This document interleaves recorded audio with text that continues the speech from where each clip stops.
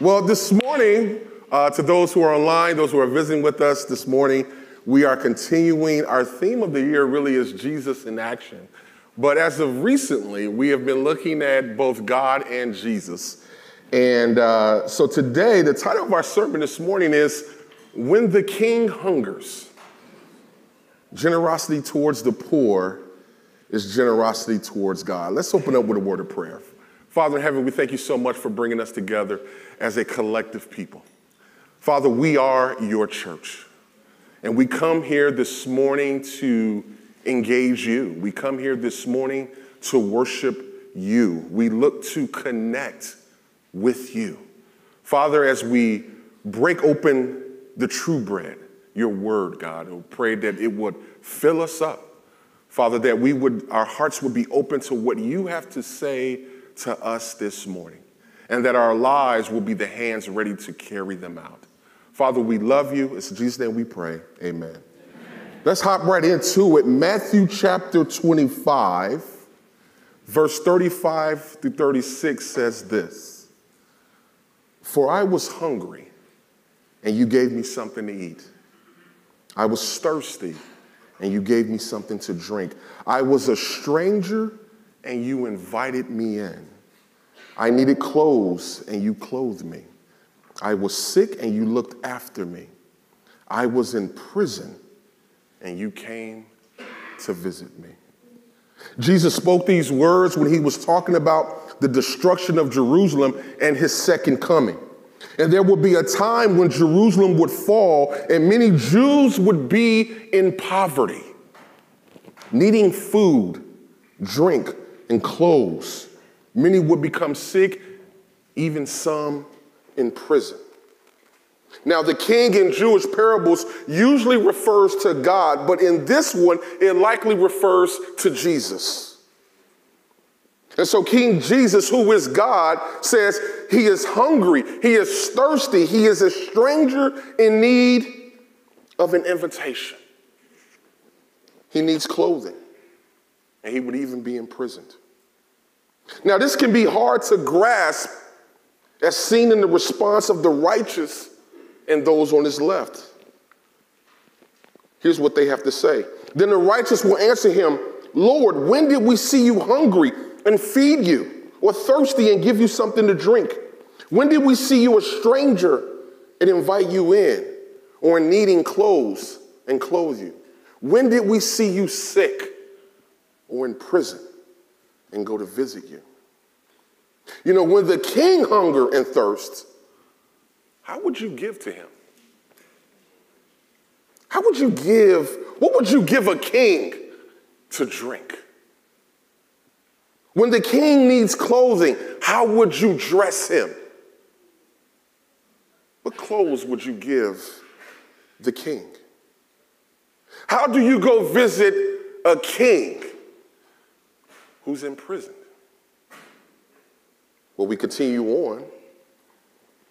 In verse 40, he says, Then the king will reply, Truly I tell you, whatever you did for one of the least of these brothers and sisters of mine, you did for me. Throughout Scripture, God and Jesus both show how they have a connection to people, specifically those who belong to them. Those who were generous and visited his people during a time of persecution, they did it for God. Think about that for a moment. You know, it makes me think about when Jesus had to address Saul personally, when he says, Why have you persecuted me? Well, wait a minute. Jesus had already died and rose from the dead and even ascended back into heaven. And then he has a visitation with Saul on the road to Damascus and says, You're persecuting me. But what he was saying was, You're persecuting my people. And if you're persecuting my people, you're persecuting me. And so it's the same here. If you feed my people, you're feeding me. Imagine, not imagine, but the reality. When you feed God's people or people in need, you're feeding God. Let that sink in. When you give someone a meal who's in need of it, or clothing who's in need of it, you're clothing the king. Which is weird to me because you go, what king needs clothes? What we do for others is liking what we would do for God. We know that Jesus is the exact representation of God, right? Being God's son. And they are concerned. Both God and Jesus are concerned about the poor. Let's go to Leviticus 19, verse 9. Here's what the Bible says. When you reap the harvest of your land, do not reap the very edges of your field or gather the gleanings of your harvest. Do not go over your vineyard a second time or pick up the grapes that have fallen. Leave them for the poor and the foreigner. I am the Lord your God. You know, gleanings took on various objects through Scripture. Gleanings could be stones, they could be manna, they could be money, it could be firewood, it could be food off the ground. As we'll read in a moment, it could even be fallen grapes. Well, what are gleanings? Gleanings was just the small portions left behind after the main part no longer existed. And so one way we could word gleanings or how this would come about is intentional or intentionally being inefficient. Intentionally being inefficient. What God is saying here for his people, he's saying when you go over your harvest, you go over your grapes or whatever it is that you're harvesting, and some drop to the ground, don't be so efficient to say, well, we got to get that too. He's saying, let it stay. Let it remain. Well, wait a minute, that's more produce for me to make my money. God is saying, no, let it be for the poor. Let them have it. So what is God actually saying to the harvesters, though, who have the concern? I got you. Don't worry about that. The harvest will come in, you will have more, but as you're going through and you're harvesting and you're doing it, you're getting it, and some fall on the ground, we may go, oh, I got to get that. God is saying, no, let it be. Because the poor is going to need that. Yeah. They need to have that. This law was one given to the people of Israel and how they needed to interact with the poor. They needed to be mindful of those that didn't have as much as they had. They needed to be mindful of those who couldn't live up to the social norms of how to provide for themselves. And God was like, I'm concerned about them. You know, being generous with the poor or the foreigners or the disadvantaged wasn't grounded in being socially woke to the things of our society or their society, but it was connected to God's holiness.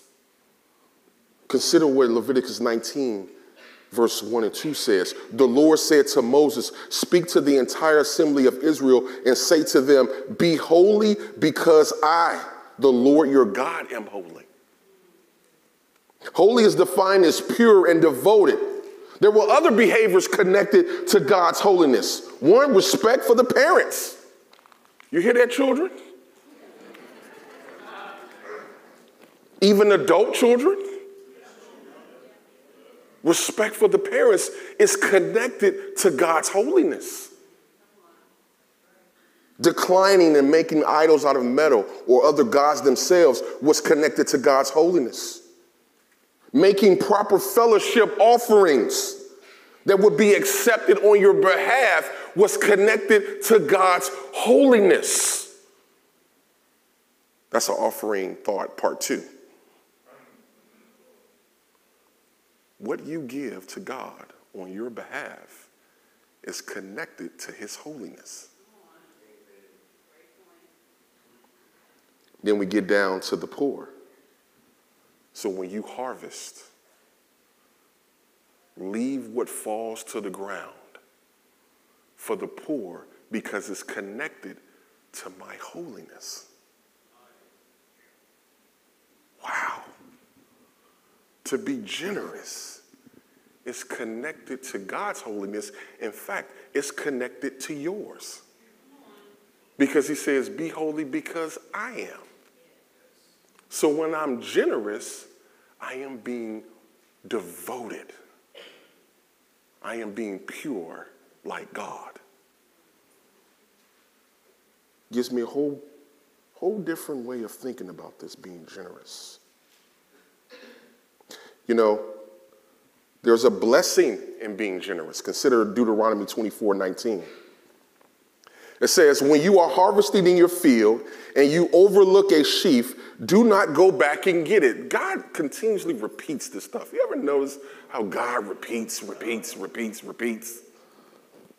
Leave it for the foreigner, the fatherless, and the widow. Now he's adding different social statuses of people. The fatherless, the widow. So that the Lord your God may bless you in all the work of your hands. Now, wait a minute. If I'm generous, connected to God's holiness, God is saying, when you do that, I will bless the work of your hands. So what is God saying? So when you are intentionally inefficient, well, wait a minute, I got to make that money. God is saying, believe it, and I'll still bless the work of your hands. So what is God saying? He's saying, in our language, I got you. Don't worry about that.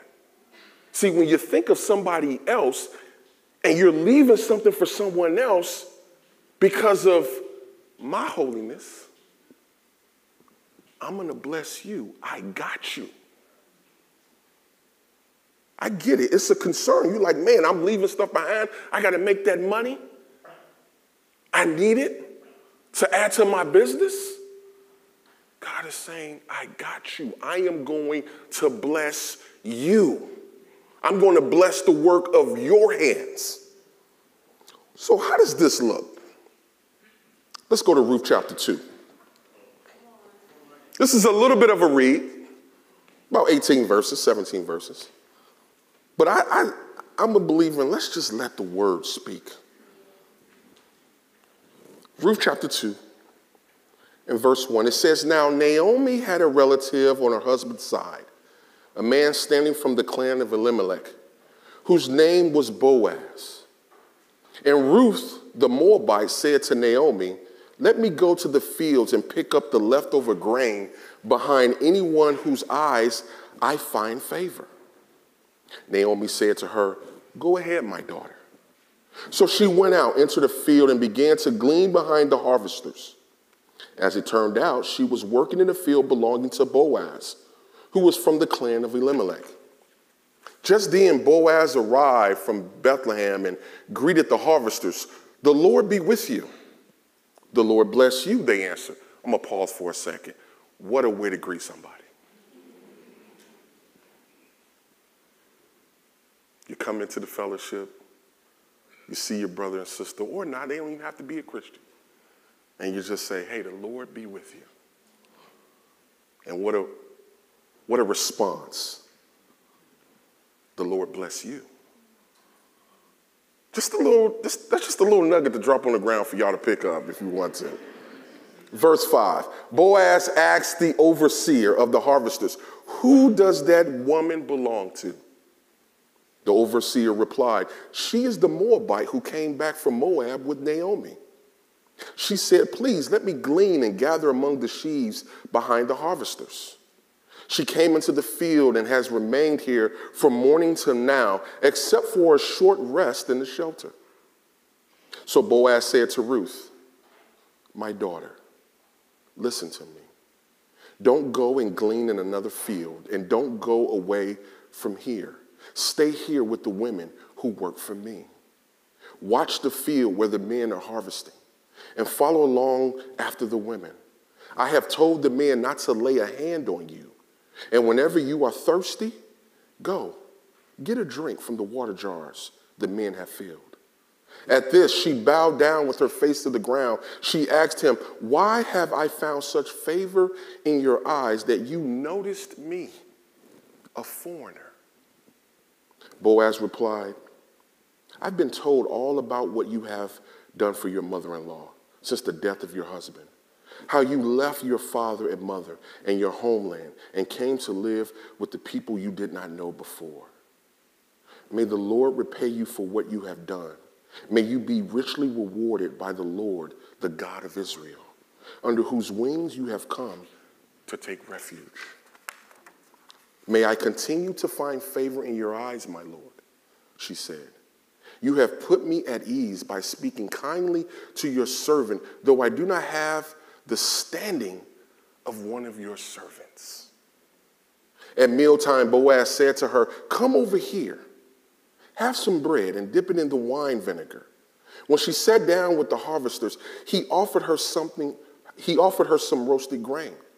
She ate all she wanted and had some left over. As she got up to glean, Boaz gave orders to his men, let her gather among the sheaves and don't reprimand her. Even pull out some stalks for her from the bundles and leave them for her to pick up, and don't rebuke her. So Ruth gleaned in the field until evening. Then she threshed the barley she had gathered, and it amounted to about an ephah. She carried it back to town, and her mother-in-law saw how much she had gathered. Ruth also brought out and gave her what she had left over after she had eaten enough. That's a powerful story. Everyone is in need of generosity. You may hear their story when you reach out to the poor. I think it's a good idea to ask them, what is their story? Not that that should determine if you're going to be generous or not, but I think it just shows more kindness when you say, tell me your story. Boaz treated Ruth with dignity. She was in need. He didn't go, what you doing here? And I tried to think about this in our day. What does that look like? If I got a business and I see somebody on my property picking up stuff, my first thing is, what you doing here? Because the police is on the way. Right? My workers are probably going to call me and say, hey, we got somebody out here. You want us to call the popo? But Boaz was like, no, I've told my workers not to touch you. In fact, leave out some more for her to gather. Boaz was a man of God who saw that being generous was connected to God's holiness. It's all good when we allow the scriptures to move our behavior. That's a good foundation. Now, he didn't even throw that into her face. Well, because the law told me I had to do it. The law told his heart and he was moved by it and he did it. He didn't need to throw in her face that it was what the law told me, the scriptures told me, this is just what I got to do, but he made it his own. And that's what she received. So how can we emulate Boaz's generosity? Well, I think one, inquire about those in need. Verse 5, Boaz said, he asked this overseer of his harvesters, he says, who is that young woman? Ask, who are the people in need? Who are they? Ask your house church leader, do we have anybody in our group that's in need? Ask your community leaders. Are there people in our community? Is there a way we can help serve the people in our community, in our neighborhood, on our block? Ask the people at your work, your schools. Be intentional about it. Inquire. Number 2, help them help themselves. Verse 8, so Boaz said to Ruth, my daughter, listen to me. Don't go and glean in another field, and don't go away from here. Stay here with the women who work for me. He gave her an opportunity to work, to get it, to help herself. It doesn't always just have to be a handout, but just let her go and work and get it. He didn't just say, hey, bring Ruth the food, bring Ruth the gleanings. He says, no, you go, you can work behind them. Leaving her with her dignity. Helping the poor doesn't always mean you just have to give and give them a handout. It's also helping them to help themselves. Number 3, if it's possible, provide what hasn't been requested. Look at verse 9. He says, and whenever you are thirsty, go and get a drink from the water jars the men have filled. Ruth didn't ask for water. She wanted to glean. But Boaz, understanding that it's work, you're going to get thirsty. Hey, when you're gleaning, while you're helping yourself, make sure you go and get some water that I've already had the guys fill up for you. It's there for you if you want it. She never asked for water. But Boaz being proactive, thinking, you know what? She didn't ask for this, but I just want her to know it's there if you need it. Lastly, be generous with your words. Verse 12, he says, may the Lord repay you for what you have done. May you be richly rewarded by the Lord, the God of Israel, under whose wings you have come to take refuge. I like that. He told us, man, you didn't come to take refuge under my stuff. It's under God's. May you be blessed by the God of Israel. See, Boaz knew where his blessings came from. And he didn't throw in his face saying, you coming under my roof, you got my stuff. No. He was like, you came under God's refuge.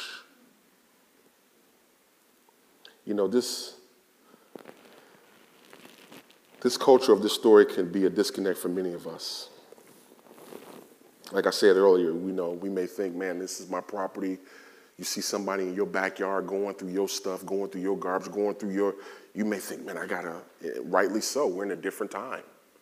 But there are ways that we can help other people. There are ways we can be intentionally inefficient. Let's look at a few of those ways.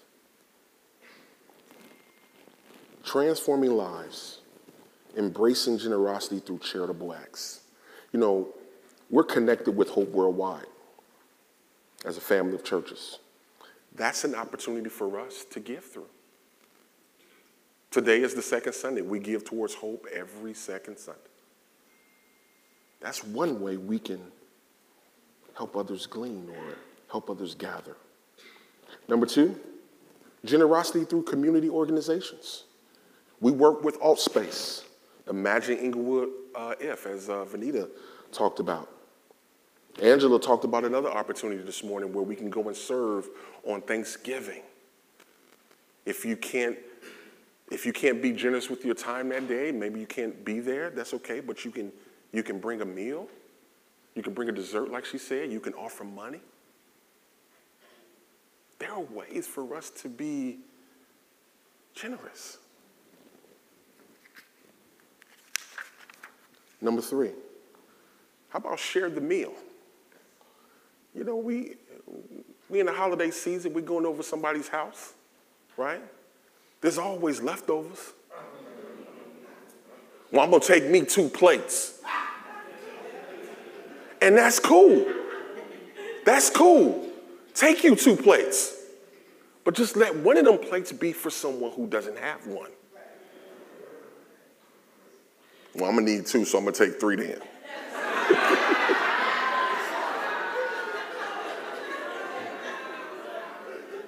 So then I would say, yeah, I think you're missing the point, but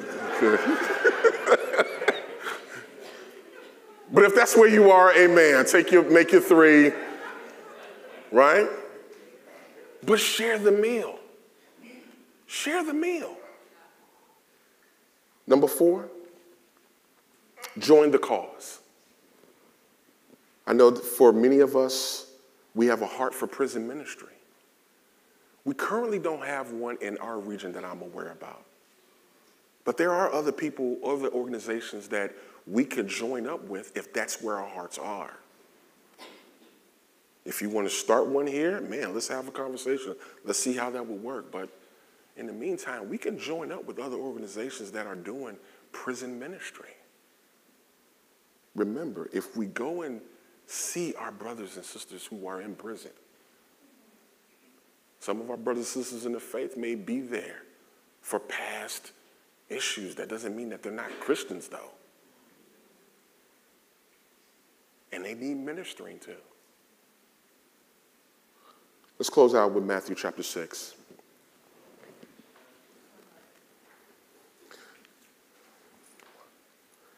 Matthew chapter 6, verse 25 through 30. I'm looking at this passage now in a whole new light. He says, therefore I tell you, do not worry about your life. What will you eat or drink, or about your body, or what you will wear? Is not life more than food, and the body more than clothes?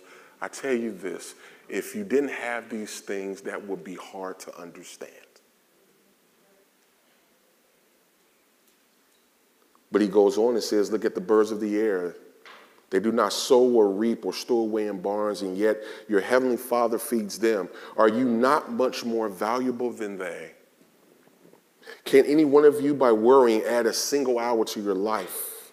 And why do you worry about clothes? See how the flowers of the field grow. They do not labor or spin. Yet I tell you that not even Solomon in all his splendor was dressed like one of these. If that is how God clothes the grass of the field, which is here today and tomorrow is thrown into the fire, will he not much more clothe you, you of little faith? The necessities of food and drink and clothing are genuine worries for those that are lacking them. And advising them not to fret without actively assisting them can be unkind. Well, I don't have nothing to eat. I don't have nothing food. Well, the Bible says don't worry about it, but be cool, though.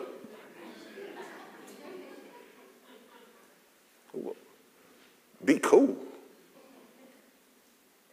While we drive off or walk off and go into our homes and go eat our meals, hey, be cool, though. God got you. Okay. But what if we're the hands of God that's supposed to get them? Well, Mike, I can't feed everybody that I walk down the street. God's not asking you to do that. God is not unrealistic. God is not unreasonable. But if it's within your ability to act at that moment, then act. If it's not, it's okay. But there will be a time, as Jesus says, the poor will always be among you. And I've wrestled every time I talk about the poor, and I think about Jesus' words, and I think about some are fighting their entire lives for something that will never end. Well, we need to kill poverty. I get the heart of that, but you're going to be frustrated. I think instead of us trying to kill something that Jesus says will always be here, what we can do is help alleviate the severity of it. By helping the poor and sharing that, hey, I know there's going to always be poor people, but what we can do, we can help serve them. And if we all think as a collective, what can we do? What can I do? Then I think this is the passage that really is true. You don't have to worry. Because my hands will get you. My hands will. Well, you're the hands. I read this passage about the connected passage about yet not even Solomon was in all his splendor was dressed like one of these. I think it was Queen Sheba who went to visit Solomon, and she was solely impressed with this place. She was like, man, you got this, that, and the other. Look at your palace, and you got your servants, and man, you are rocking up in here, Solomon. But then God says, but the earth wasn't even clothed. Solomon wasn't even clothed like the earth was, like I do it. And he was rich. But he still paled in comparison to what I would do in taking care of the world. Now, what we gotta understand, when we talk about meeting the needs of the poor, if we're poor, it's not about meeting what they want, but what they need. Even if we're the ones that's poor, it's not about God meeting with what we want. Well, God, I want surf and turf. I'm gonna need lobster dip with butter sauce and all that other. God, like, man, you better take this sandwich and. But if God blesses you with surf and turf, amen, whatever. But let's just make sure they're not wants, but they're needs.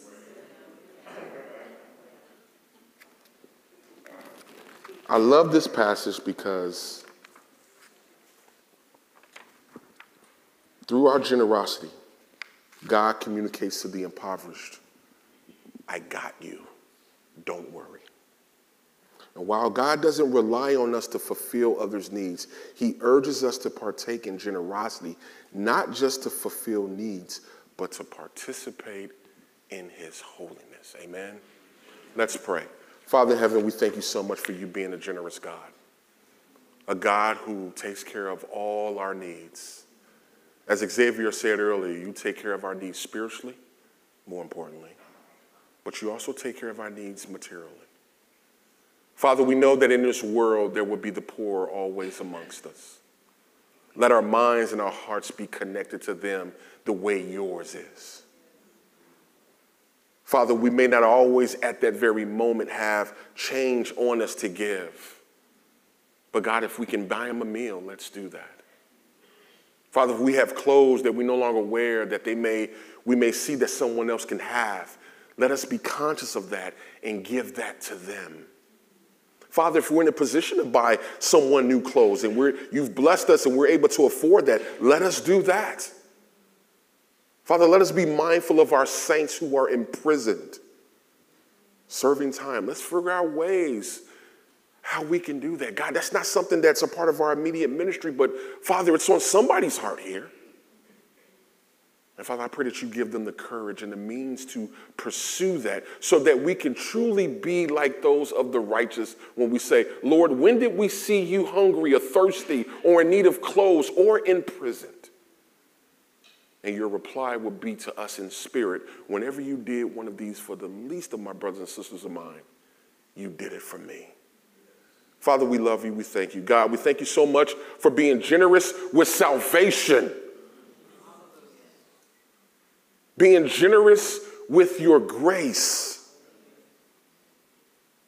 It's because of that that we are able to come together collectively, black, white, big, small, rich, poor. We come together as a collective people every week to worship you. Man, God, thank you so much for that. Thank you so much, Jesus, for living within the will of your Father. Holy Spirit, thank you so much for raising him up from the grave, that we too may have hope and that we too will resurrect to a new life. Father, we love you. It's in Jesus' name we pray. Amen.